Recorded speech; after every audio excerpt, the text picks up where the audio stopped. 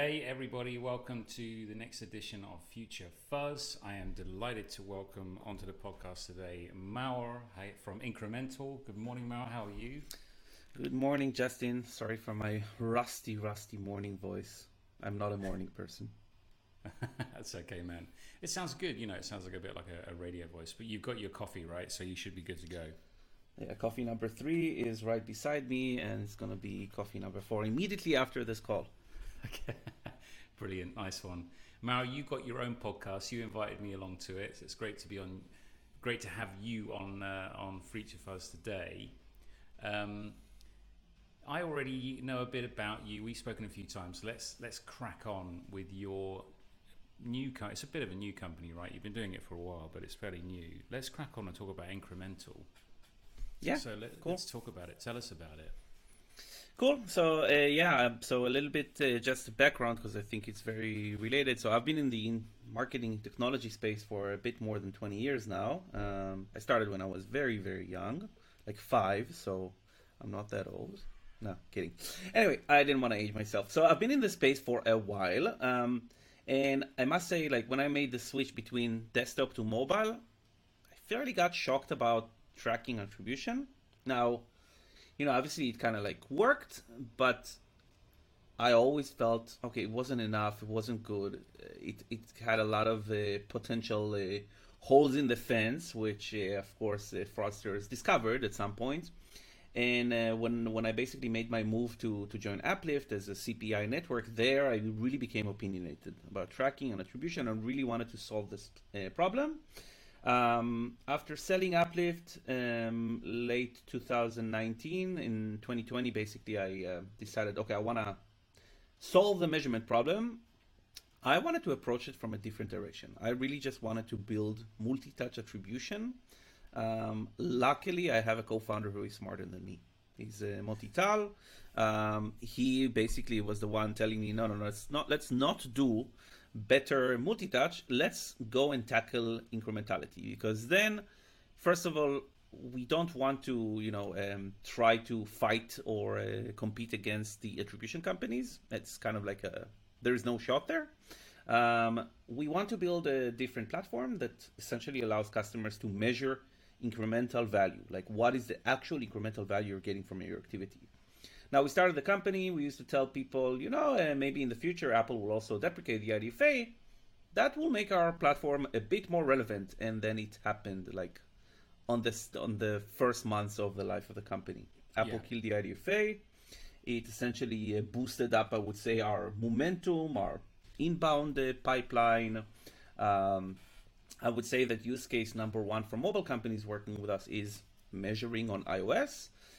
But fairly quickly, we started also getting approached by customers who were completely non-mobile, like web or cross-platform, ones that are doing TV and so on. And we understood that like our prediction model doesn't really care that much about screen. All it basically does is shows you what is the value you're getting from this activity. So now we are basically catering to cross-platform marketers. There's the use cases of, again, the mobile-first companies who are often coming to us to measure iOS.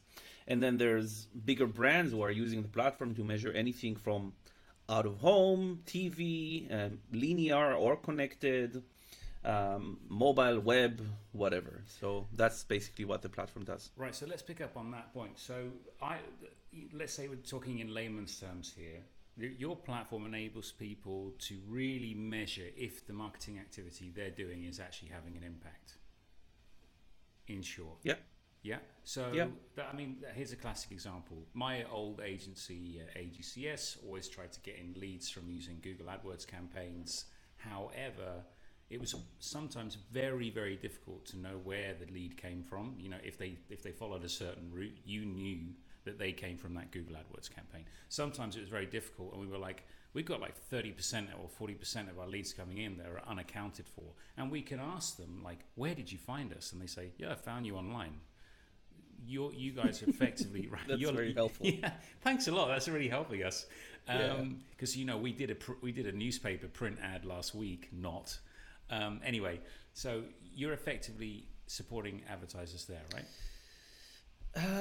Yes and no. So again, we don't we don't go into the user level or the user journey to try to refute what the attribution tells you. Let's say if take SKAd network right now, where there's a lot of issues or challenges with tracking. Let's say you launched a campaign on Facebook, and thanks to SKAd network postbacks, you're getting for $1,000 spend 10 conversions as being attributed. We're not going to tell you, hey, the MMP is wrong, because technically the MMP is right. Okay, even when it comes to SKAd network, it's right. We're going to show you, hey, this is the actual value you got. Okay, this is where we saw that you attributed to. So I would say in the iOS world, often it lands in organics. So let's say if you spend 1,000, you got 1,000 conversions. The incremental value will show you 1,000 conversions. Likely, if it's SKAd network, much of this will be accounted into organics. So again, we're not going to tell you, oh, these users actually came because they also saw an ad on Google or on Facebook.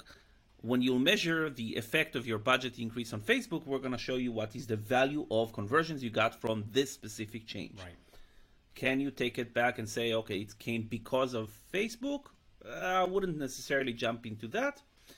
I would say, by the way, in any case, like most customers or most advertisers should have this additional panel style question. It doesn't hurt to have the statistics, even though, of course, users don't necessarily know why they came. Okay. And how many, channels are advertisers tending to run on? Do you have any insight on that? Are they running on 3, 4, 5, 10? The smaller ones. Yeah, so the smaller ones I would say below 10, and that's what I usually call the usual suspects. So it's like Facebook, Google, TikTok, Twitter, Snapchat, Apple search ads, so on. Bigger ones, there of course we see way more cross-platform. And then again, TV is not necessarily a channel, it's a medium. So there you see a lot more. Influencers is, I would say, predominant for both mid-sized customers working with us and of course the large ones. Right. It's like unavoidable. And you're seeing what's going on. You have data in your hands. Obviously, I'm not going to ask you for hard numbers, but where do you see that platforms are getting used more, and where are some being dropped? Like TikTok, for example. Are you seeing I would say growth there. I'm seeing in general like more customers testing out TikTok, Snapchat as well.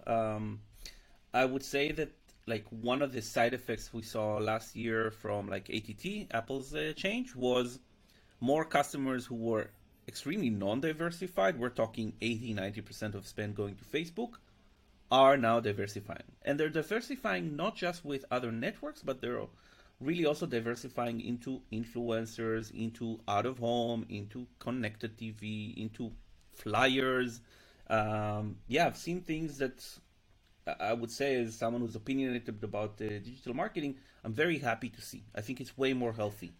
Like operating your budget where 90% goes into one platform, that's risky. It's crazy. Yeah. With my company Shopala, I work with a lot of online shops, and I've seen some scary stuff. Less and less now. But with the changes in Apple tracking that did take place, I've seen online shops, whole companies effectively go under because of those changes. Their whole business model was based on Instagram and Facebook advertising, and then pretty much overnight they really, really struggled with that due to the changes, and now they're paying the price. And I was seeing a company that was selling things online that they were going to be doing $1 million in revenue, and then that was just basically a huge chunk of that was cut off. So it's great to hear companies diversify. I think yesterday I was talking with Thomas Petit, and we were talking about this point. And in a way, he said that like the fact that platforms like Facebook and Instagram were like so good in terms of targeting prior to ATT allowed companies to scale. Now, I would say the companies who basically saw what was happening and were preparing and essentially diversifying their ad platform portfolio or vendor portfolio are the ones who are now not struggling that much. Companies who said, no, it's not going to hit us, it's not going to be that bad, are now essentially struggling, and in a way it's struggling against the clock, because you cannot just proceed for that long unless you figure out, how do I repeat this success I had with Facebook, where if your benchmark is the performance you got from Facebook, let's say April 2021, that's a very, very hard benchmark to go against. Nothing will generate performance as good Yeah, as it used to be. very interesting. So, who's your target customer, Maor? Who would you like to speak to at the moment? We're 100% inbound right now, so there is no target. I would say what we see generally, we see e-commerce, gaming, fintech, entertainment, lifestyle, subscription apps, web, mobile and web, cross-platform. There's customers with ad spends of 100K a month, and we have some customers with ad spend of, let's say, more than 20 million a month. Yeah, so currently we created packages for, I would say, different type of customers. So the platform is good value and good features for whatever segment or needs the customers have. Yeah, I would say when we'll get to the point where we have outbound sales, then I'll probably have a bit more defined target. Great. Customer. Quite a few things covered there, but effectively it does sound like that the platform can help a lot of different type of advertisers with their tracking, basically. Hey, we hope you are enjoying this podcast. If there is subjects you would like discussed or questions answered, drop us a line at info@shapala.io. Future Fuzz, your guide to digital marketing. Okay, Yeah. We're in the mobile dev group together, that Slack group. You said that maybe, let's change the subject a little bit. You said maybe that we should start a channel which is like #recession. Pre-session. I thought you said recession. Okay, Yeah. You mentioned earlier about Snapchat.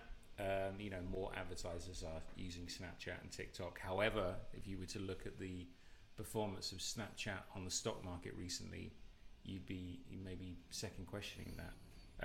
What do you think is going on in the market at the moment?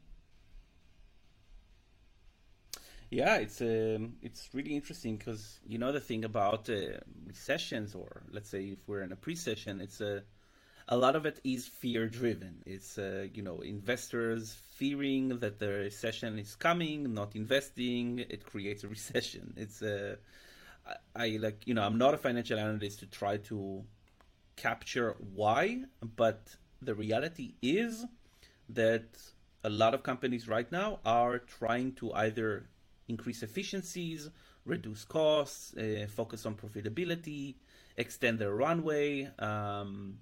I think that we're seeing, if you look at Crunchbase, for example, a number of fundraising, you're going to see that it's declining. There's also an interesting website. It's called layoffs.fyi. It's not the most optimistic website in the world, but it was originally tracking layoffs during COVID times. Okay, and then you had a spike and you had a decline, and you have a spike now again. Yeah, and also. Yeah, so that's a little bit also the alarming. The job market is less. It's slowing down now. I mean, I've never seen anything like it. Like post-COVID, like how many job openings that there have been open, in the service sector, but also in online marketing or any position. There's just unbelievable amount of jobs opening, and they're also. I was reading in the Economist, I think yesterday, that is slowing down. Right. So the signs are pointing. So you say that we're in a pre-session. You say that we're not quite there in a recession yet. Yeah, because again, I think right now it's mostly like a cycle of rumors, which again can lead the markets into, but can also be same as the picture behind you, bunch of smoke. It could indeed be, yeah. So let's say we go into a recession-based period. What advice? Because you've got a lot of experience. You run many companies before. You set up Incremental. What advice would you give to advertisers, especially with their digital marketing during these sorts of times?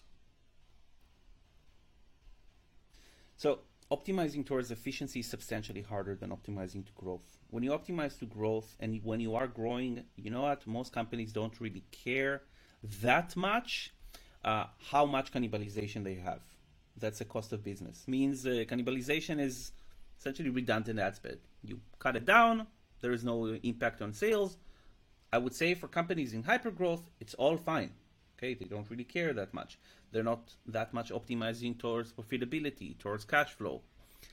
When you suddenly need to optimize towards efficiencies, understanding where should we allocate our budgets becomes substantially harder question to ask, especially since the growth has been what's driving your company's success. So you cannot, in theory, do what some companies have done in the past. You cannot do an experiment. You cannot cut all marketing, see what's your sales without marketing, and then reactivate channel by channel. You cannot afford the opportunity costs because you actually need the growth to sustain your company. So that's where it becomes really, really, really difficult. It is about understanding where do we have higher amounts of cannibalization or redundant ad spend to cut it down. Where are we overspending when it comes to price? Where are we overspending when it comes to budgets? How do I essentially divide the pie in a way where it's efficient? So we are seeing that essentially measuring for cannibalization, which I would say is kind of like one of the use cases of our platform, one of the tutorials, is becoming one of the most popular tutorials in the last couple of weeks. We are not even talking months. I would say, like, my tip to other CEOs, because I've been there where you need to do layoffs, and it's really, really, really not a fun exercise for anyone to do, is to, first of all, acknowledge reality and not delude yourself that it's going to get better. If you are seeing stress right now on your P&L, it's time to actually take action. Yeah. Is now. Yeah. Cannot afford waiting. Take action now. I think that's very, very good advice. Some advertisers tend to just slash budgets and like kind of cut the tree down right to the roots. I have mixed feelings about that sort of strategy, because when companies, continue to promote themselves, continue to advertise, continue to focus on growth even during tough times, they tend to then do better when times are good again, right? And I think there's lessons to be learned in COVID, during COVID, where a lot of companies made redundancies. Then when the economy opened up again, they really struggled to fill positions. So what are your thoughts on that? Do you feel as though there's a balance, or do you really feel as though companies need to take very harsh, let's say, measurements? No, I think companies definitely need to be smart about how they increase efficiency, and it's not just about, okay, let's take a machete and cut through the P&L. That is I would say, either a too aggressive, too emotional move. A smart way would be to really understand going into incrementality, what is creating incremental growth, what is not. Do I need these functions, spends, activities that are not creating right now incremental revenue for our future? I would say, again, sometimes a CEO's challenge is compromising, is what should I give up on?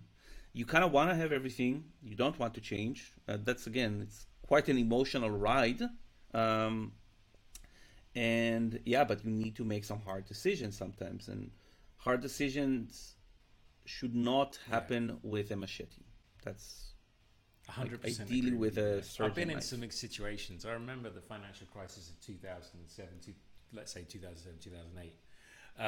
Where I was working in an organization, and we came in one morning, half the company went into like a large meeting room, and then we went to our desks, and they literally just were like, "See you later, guys." It was crazy times, and it had a really strong impact on me, because I was like, "Wow, do I even want to work for a company like this?"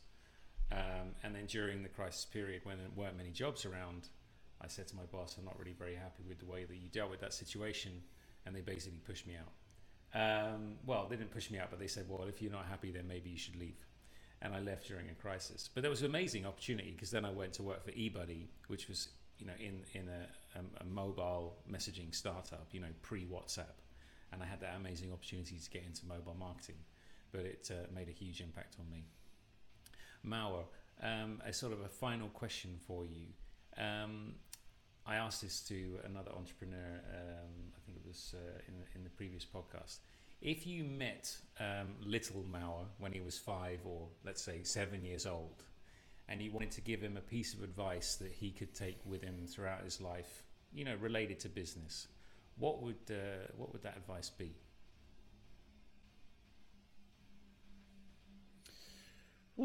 It's a tough one, isn't it? Honestly, I don't think I would change anything. I don't think I would change anything in my career. Like, there was many times in the past where I regretted not founding a company earlier. Now, having done this in my 40s, I must say that I'm very grateful that I took the time. The impact of your network and experience is really important.